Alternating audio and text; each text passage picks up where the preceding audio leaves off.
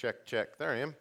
Hey, why don't you guys open up your Bible to Genesis chapter 23. That's where we're at this morning. There's a few announcements in your bulletin.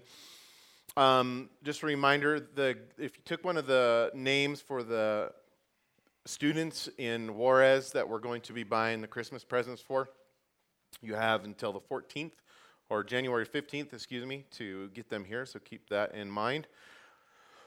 Also, there were a few of you who had taken a name and you didn't get a box. If that's you, there's a box right outside the door on the left-hand side with your name on a yellow sticky note. So if you didn't get a specific box and you want one to put the gift in, there it is. And also coming up in the beginning of this year in January, on Tuesday, January 17th, the Financial Peace course is coming up. We've talked about that. We've got several couples signed up for it, and we do have babysitting available now. So if you have been waiting to make a decision to come because you're needing some child care, that's available and it's free. It's included really in the price of the whole class. It's a 9-week thing. And lastly, some of you signed up for the home groups. It is the first of the year. We're going to try to get that all lined out in the next couple of weeks, but it's not too late. If you wish to be involved in a home fellowship, please sign up. I know we have the exact information, but we want to see who's interested before we begin to try to place a day, because we'll talk to whoever's interested and try to make it work for you guys. So sign up there, and there'll be details that follow. All right, Genesis chapter 23. I have to do this because I think I would be just neglectful as a pastor if I didn't. And about a year ago, I brought to your attention a prophecy out of Isaiah chapter 17. I don't know if you guys had heard of that prophecy before. It's kind of an obscure prophecy in regards to end times events. But there's a prophecy in Isaiah chapter 17, and basically what it talks about in regards to end times things is that one of the things that we need to be looking for is the destruction of Damascus. And out of all the ancient cities that have ever been, that's recorded both in secular history as well as biblical history, Damascus, even though there's been much conflict and wars all around Damascus and in Syria and Turkey and all these other Arabic countries that are around there, Middle Eastern countries, Damascus has never been destroyed. Yet the Bible predicts its destruction. I don't know if you've been following the news very much lately, but there's a battle going on in Syria. There's a civil war battle going on with the existing president, and who is backed by the Russians, and the forces that are fighting against this president, or this dictator is really what he is, are joined with, these rebel forces are joined with forces from Turkey. And if you've heard a lot in the news lately about a place called Aleppo, and the destruction of Aleppo. Well, Aleppo is really the last place, if you will, before the battle gets taken to Damascus. And one of the things that makes it really interesting is two things, actually. If you remember the Gulf War, one of the reasons that we attacked Saddam Hussein was because there was a belief that he had weapons of mass destruction. Well, many people believe that those, and this isn't a political thing, I'm not trying to make it political, so please hang in there with me. Many people believe that those weapons of mass destruction are being stored, that they were moved to Damascus, into Syria. And so that has great potential to assist in this destruction of the people and the city there. Not only that, Israel has been flying stealth missions into Syria because Israel had adopted a policy called the Ezekiel policy. I don't know if you guys have ever heard that, years ago. And after Israel was attacked over and over again after they first became a nation, they as a country adopted what's called the Ezekiel policy. And what that simply means, to simplify it, is it means that they're not going to be the first ones to be punched in a battle, in a fight. That when they see a potential threat, they are going to take all necessary actions to ensure the survival of the country and wipe out these threats.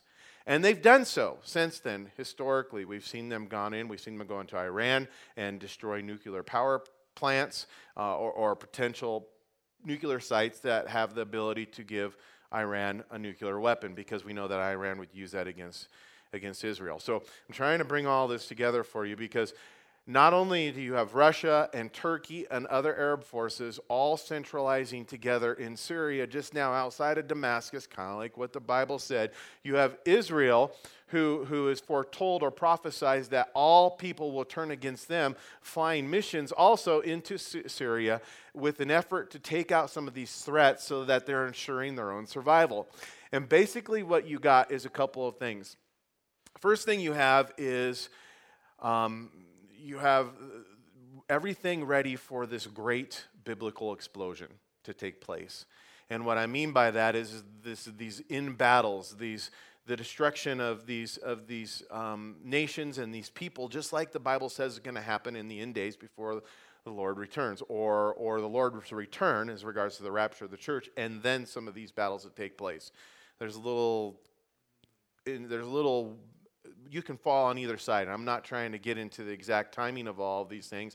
All I'm saying is, if you were to look at this as if you were in a movie, in a theater where you're watching a play, and the curtain's drawn back, and all of a sudden all of the people who are performing the play are on the stage ready to do what they're going to do, that's what's happening before us on a world scene in regards to what the Bible says.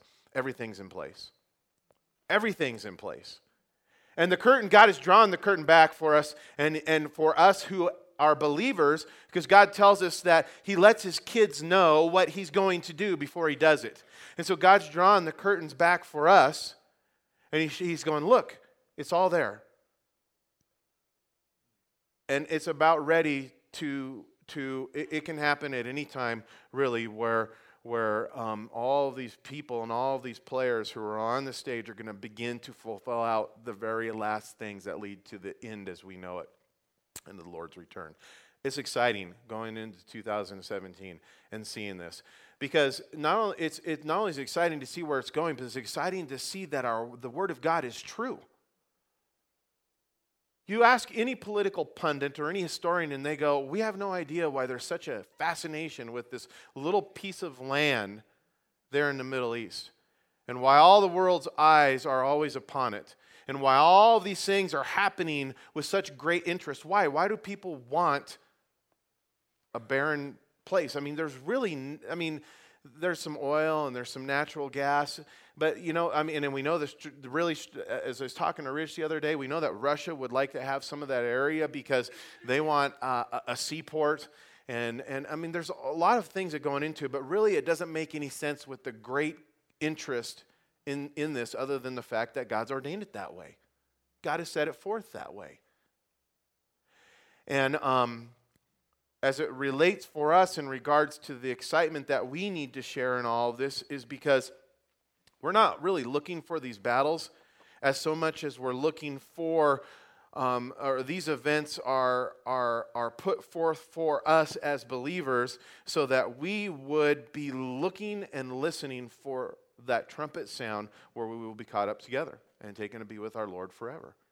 And as you go into this next year, and we see these things, in light of where we're even at in Genesis chapter 23, what we have to keep in mind, guys, is that this is not our home. It's not our home. Just like Jesus said, even though we may die, even if we die before the Lord's return, we're still going to live.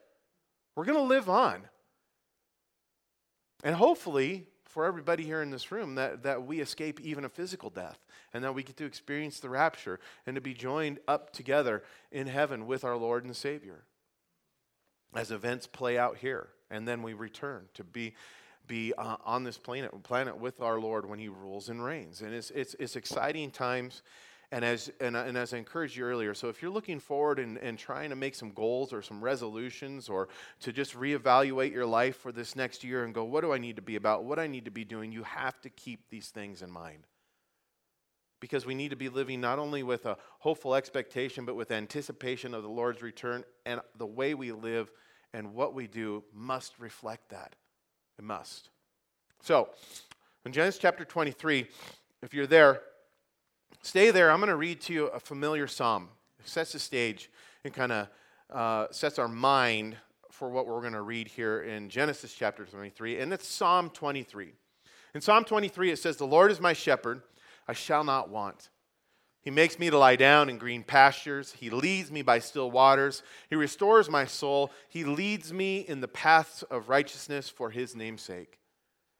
Yea, though I walk through the valley of the shadow of death, I will fear no evil, for you are with me.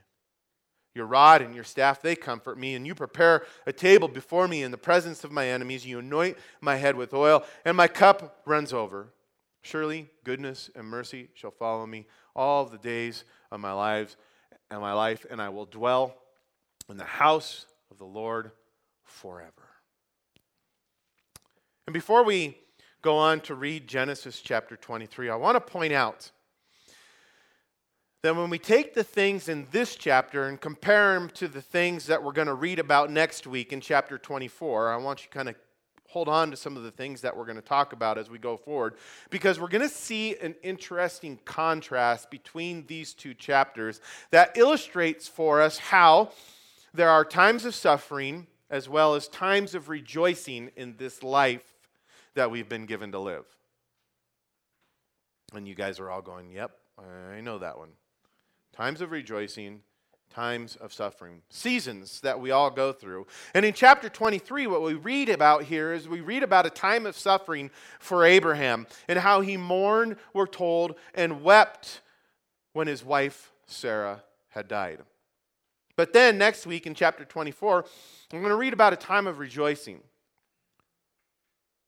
A time of rejoicing in place of this, and in place of Sarah's death, we're going to read about the Isaac's wedding, Abraham's son, the son of promise, and how Abraham sought to choose a wife for his son, a wife who we're told would be a comfort to him after the death of his mother.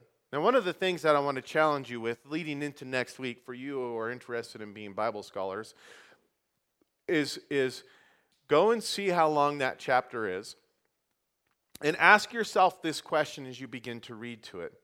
Is why would the Holy Spirit dedicate 60 verses to one marriage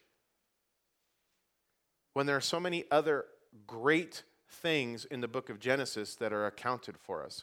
It is the longest chapter in the book of Genesis. It is the most detail and the most time spent, if you will, to any one account given throughout the book of Genesis. And we've looked at some pretty important things. Really, the creation story, the way God created everything, is basically contained in 11 verses. And if we take that in comparison to chapter 24, where God details the marriage, if you will, and the wedding of Isaac in such a detailed and long account in 60 verses, there's got to be a reason for it. So I would challenge you to go and seek some of those things out. But I point out for you this contrast, because the contrast in these next two chapters, in chapter 23 and 24 as we go on, they represent the reality of life and how this journey of faith that we're all on, that we've seen Abraham going through and have been going through as we've studied this historically and reading through the book of Genesis, that this journey of faith that we are all on is going to lead us through deep valleys filled with tears and sorrow, but also to the tops of hills where there is times of great rejoicing. And as we consider the hills and the valleys of life, it's important to point out in this chapter, in verse 2, that we're told that Sarah died in the land of Canaan. And lots of times we go, why is something there? I mean, so she died, we know that, but why is it important for us to know that she died in the land of Canaan? The promised land, right? The land that God had brought Abraham to. And it's important because the interesting thing about this land that God brought Abraham to and gave to his descendants is that in addition to being described as a land of blessing, right? A land that was flowing with milk and honey, as a metaphor of just the riches and the blessing that God had there for his people and for Abraham. We're also told about the promised land, the land of Canaan, the land in which Sarah died. We're also told in Scripture that it's a land, or that it was a land of hills and valleys. In Deuteronomy chapter 11, verses 10 and 11, it says this. It says, "For the land which you go to possess is not like the land of Egypt from which you have come, where you've sowed your seed and you watered it by foot as a vegetable garden. But the land which you cross over to is a land of hills and valleys, which drinks water from the rain of heaven." And man, there's spiritual representation there, and there's spiritual application there. And when we consider that this has a meaning there beyond just a geographical description, the implications then carry into our lives as believers who've put our faith in Jesus. In other words, the land of Canaan, this land that the Bible says is filled with hills and valleys, was given to God, or was given by God to the Hebrew people. But this promised land that the Old Testament makes known to us is also a spiritual picture, or has spiritual representation into the life that we've received in Jesus. And like the promised land, our life in Jesus is an abundant life, right? A life that is flowing with milk and honey.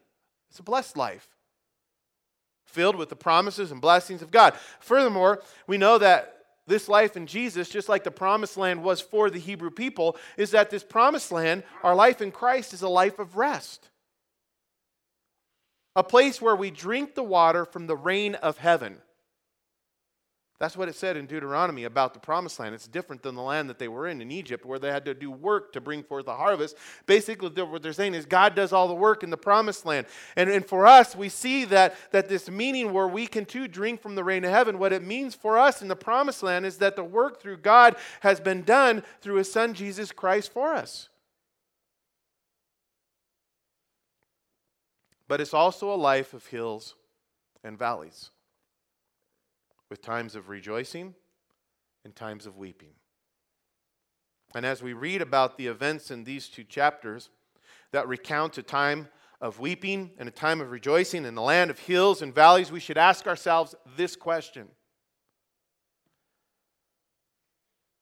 The question is how do we respond? How do we react as believers who have put our faith and our trust in Jesus when we're on the hilltop and when we're in the valley? Chapter 23, verse 1 says, Sarah lived 127 years. These were the years of the life of Sarah. So Sarah died in Kirjath Arba, that is Hebron, in the land of Canaan. And Abraham came to mourn for Sarah and to weep for her.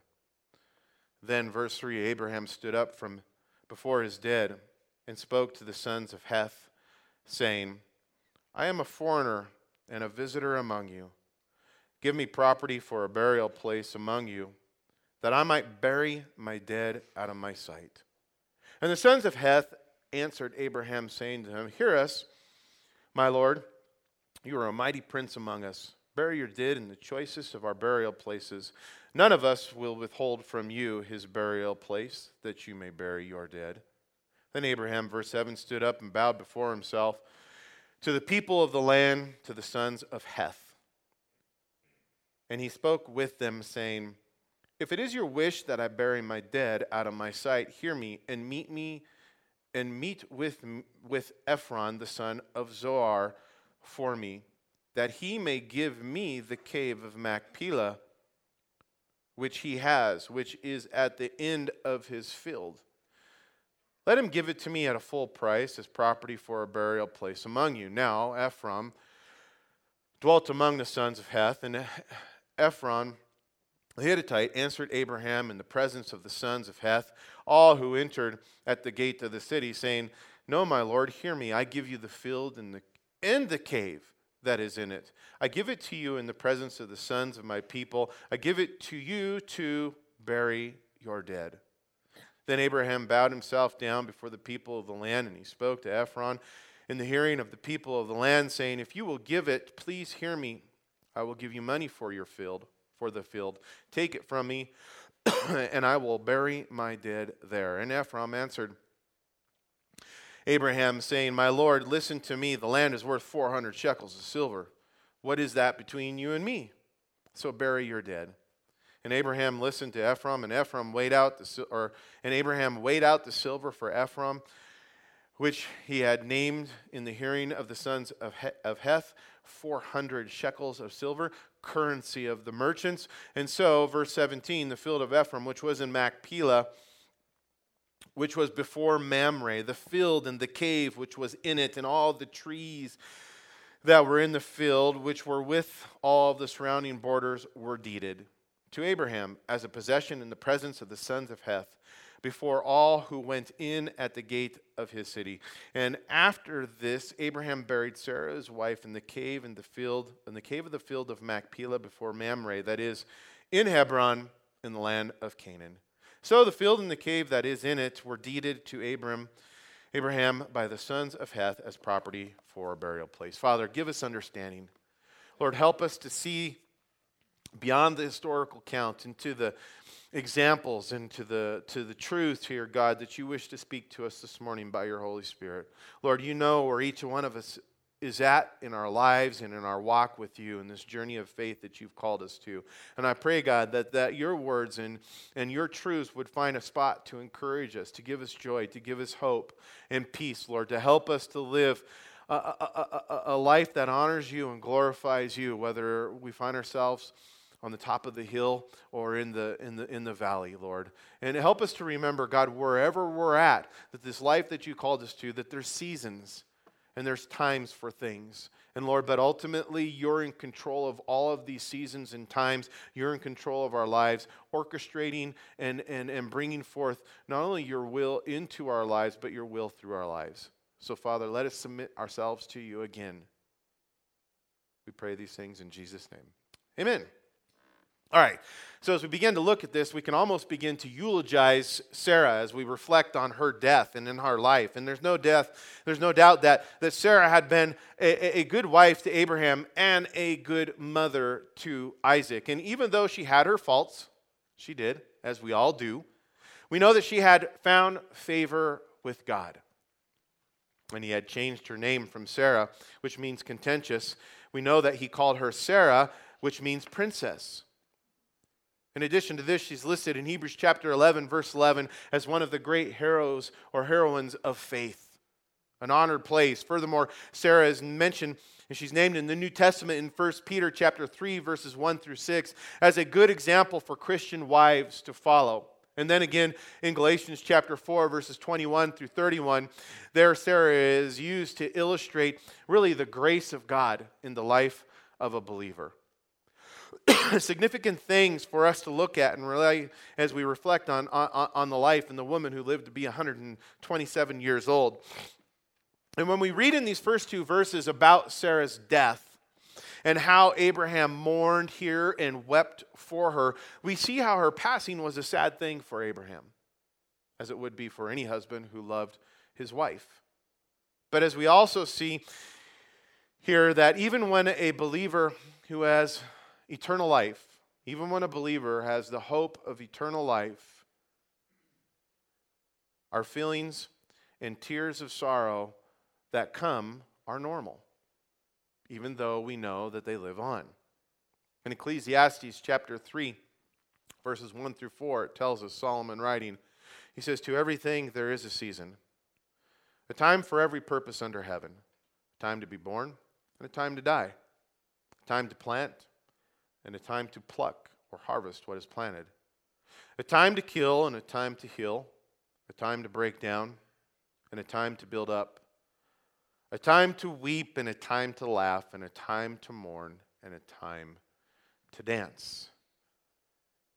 So even though we know that those we love, when they pass, that they've gone to be with Jesus, those feelings of sadness and those tears that they bring, they're appropriate. And I point this out because in my pastoral and in my hospice chaplaincy experience, there has been many believers who wrongly thought that their tears or their feelings of sorrow were inappropriate. because they somehow demonstrated some kind of lack of faith. In fact, I've heard people tell each other that they shouldn't cry, or ask or tell me that they shouldn't cry because they know that their loved one is in a better place. And even though this is the truth, the fact of the matter is God has made us with this ability, with this blessing to be able to weep. And He expects us to cry. As a matter of fact, God expects us as the family to weep with those who weep and to rejoice with those who rejoice. To join in, to experience it with them, to be connected to others on that emotional level. And in addition to knowing that God made us with the ability to weep, we know from John chapter 11, verse 35, that even Jesus wept when his dear friend Lazarus had passed away. And the interesting thing is He wept even knowing that He would raise him back to life just moments after. So we must not see grieving or weeping as something that is wrong. But we need to realize that it's one of God's gifts to help us heal those hearts that break in those moments when the people that we love are taken away from us in death. However, guys, as believers, there's another side of it. And we need to keep in mind Paul's admonition in 1 Thessalonians chapter 4 in verses 13 and 14, which tells us specifically saying, to not sorrow like those who have no hope. In other words, the grief or the tears and the sorrow that a believer experiences in times of suffering, in those valley times, that we should be different, that those things for us should be different than those who have no hope, than those who don't believe. And it's different in that we're not overcome by our grief, because we know that death is not the end. We know that death is rather a promotion into a glorious new beginning.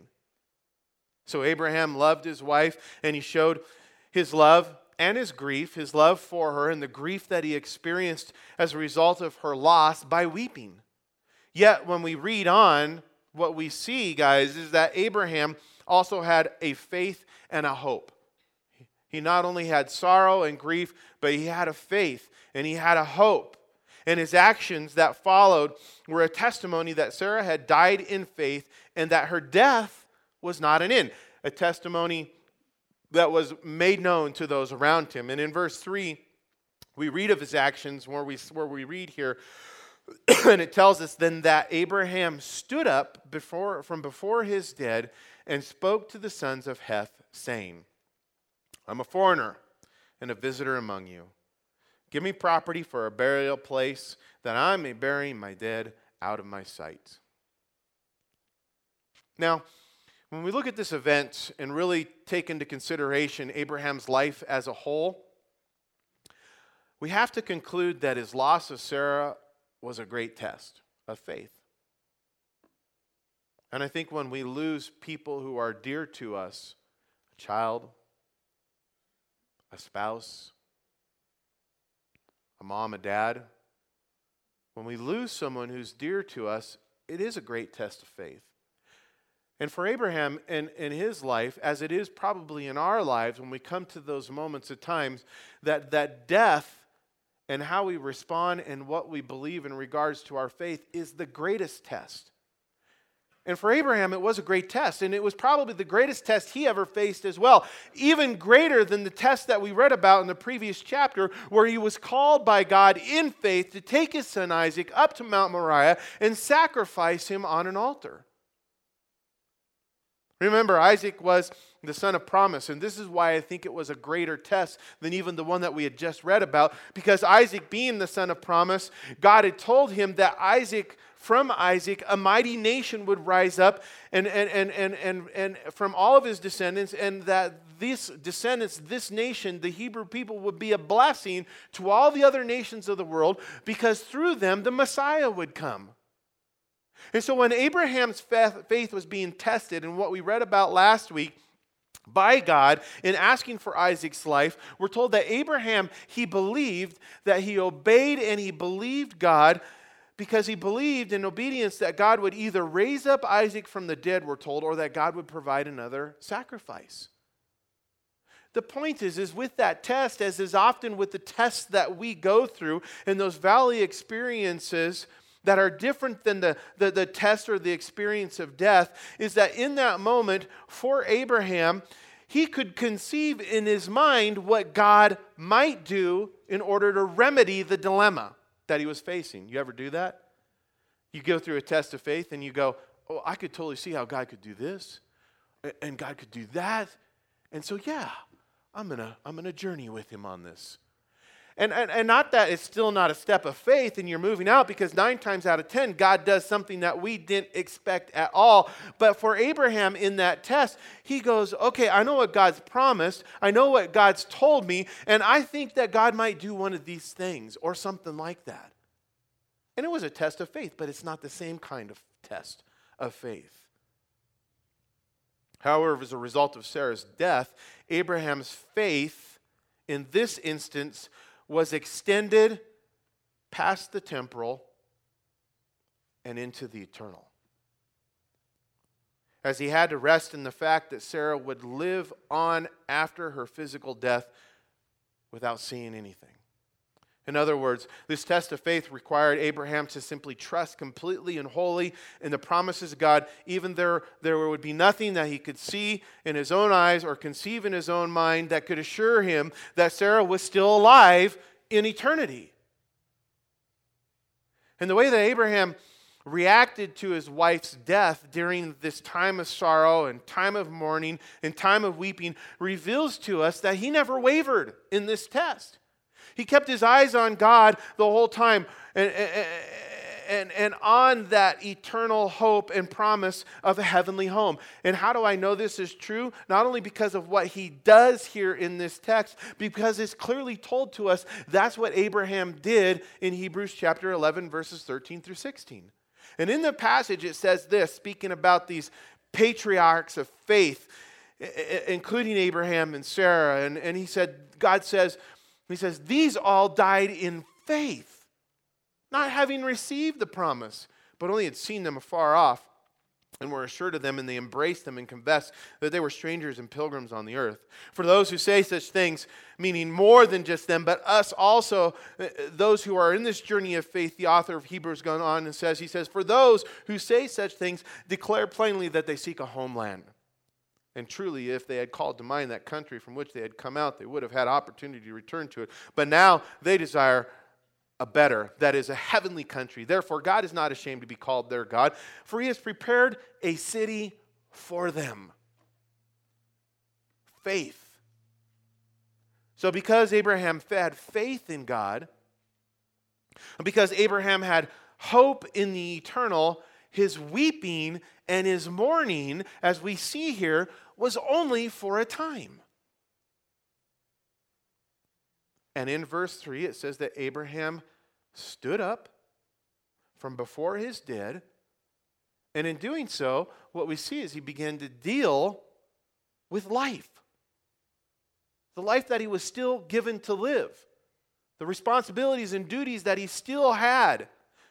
That not only incorporated or encompassed the reality of Sarah's death, but as we read on, he still had a son who needed a wife.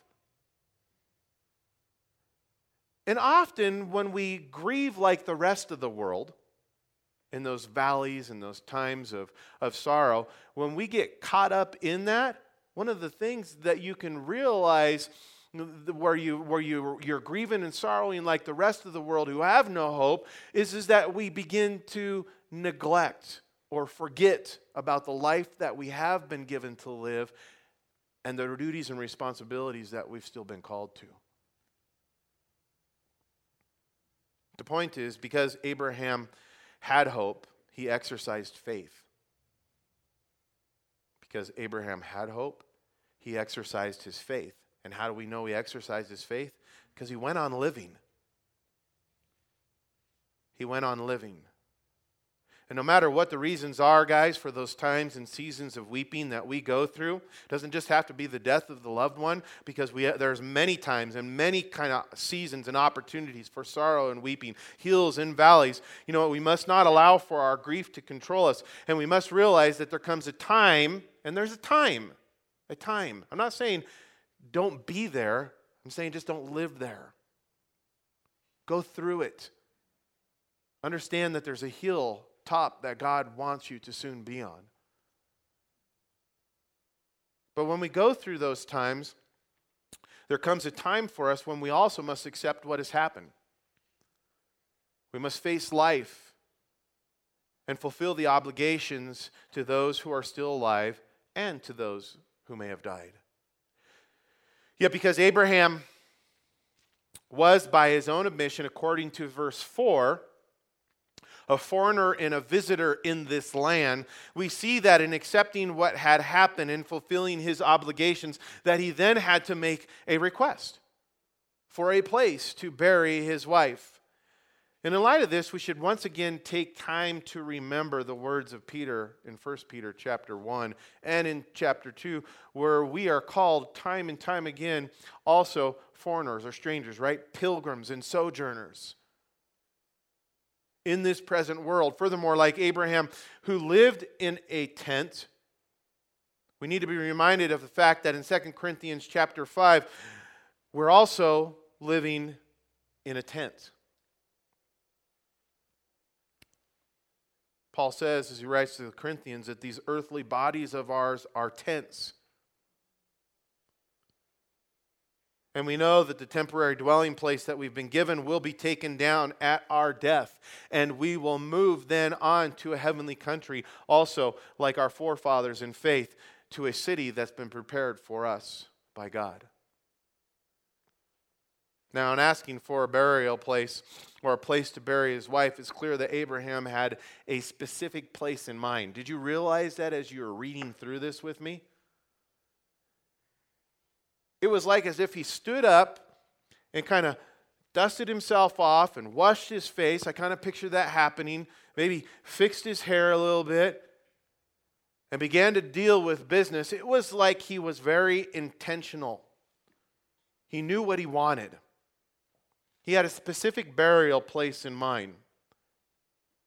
And according to verses 8 and 9, we see that it was this cave owned by Ephron, the son of Zohar, and it was called the Cave of Machpelah.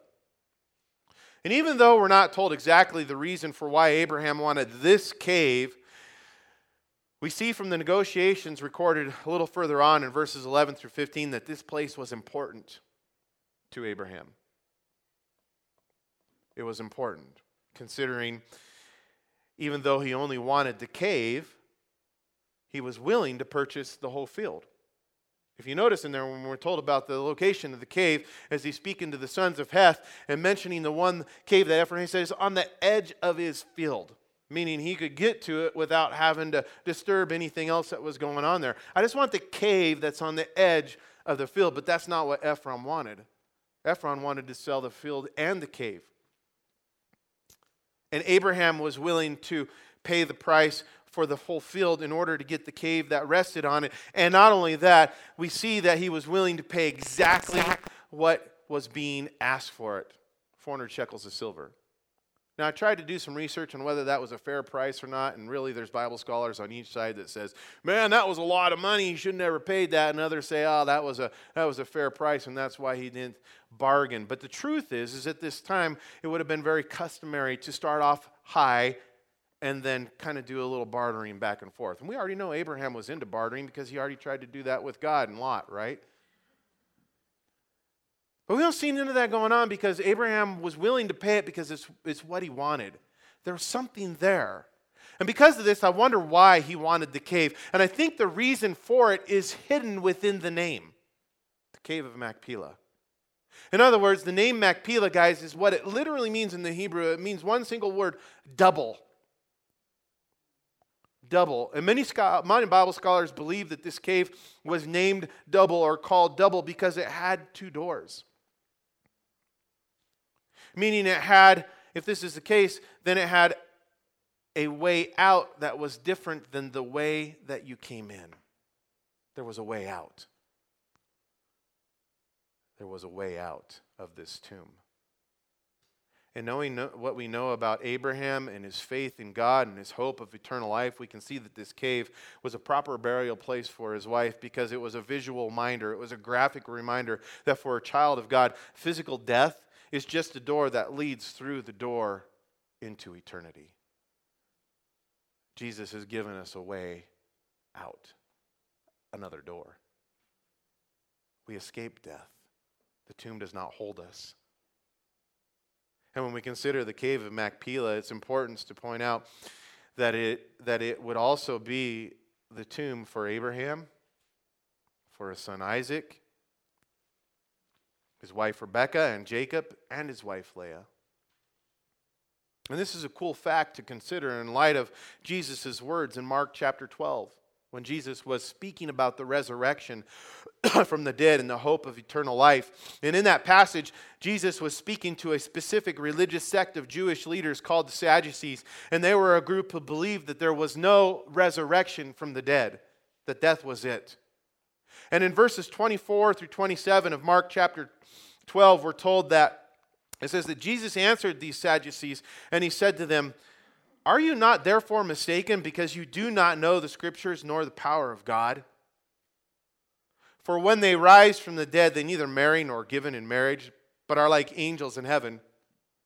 But concerning the dead that they rise, have you not read in the book of Moses, in the burning bush passage, how God spoke to him saying, 'I am the God of Abraham, the God of Isaac, and the God of Jacob.' He is not the God of the dead, but the God of the living." He says, "You are therefore greatly mistaken." Jesus' point to the Sadducees was that if these forefathers who were not alive, the very ones that are buried or were buried in the cave of Machpelah, if they were not alive after they had died, then God would have said to Moses that he was the God, and he would have said that he was the God, that he had been the God, not that I am the God, present tense, active. And our God is not the God of the dead. Rather, he is the God of every living, of every believing person, including those who have died in faith, and yet, as Jesus says, live. So Abraham was able to stand up from before his dead, from his wife who had perished. And he was able to walk literally through this valley of sorrow, this valley of death, because he knew that God was with him, just like the psalmist wrote in Psalm 23. That he was with him through every valley of life, including this valley of death. God was with him. Now, before I move on, I'll point out that here in verse 6, if you look there with me, these men of the land were told, whom Abraham had talked with about negotiating the land and who to speak to, they said, "We don't want to deny you because you're a mighty prince." And I want you to know that in the Hebrew, this literally reads a prince with God. And some translations translated that specifically, a prince with God. A mighty prince. That's where the translation to mighty. He's mighty because he's a prince with God. And in light of this, we see that Abraham had a good testimony among these men, among these people he dwelt with as a foreigner or as a stranger in the land. And because he had a good testimony, they respected him.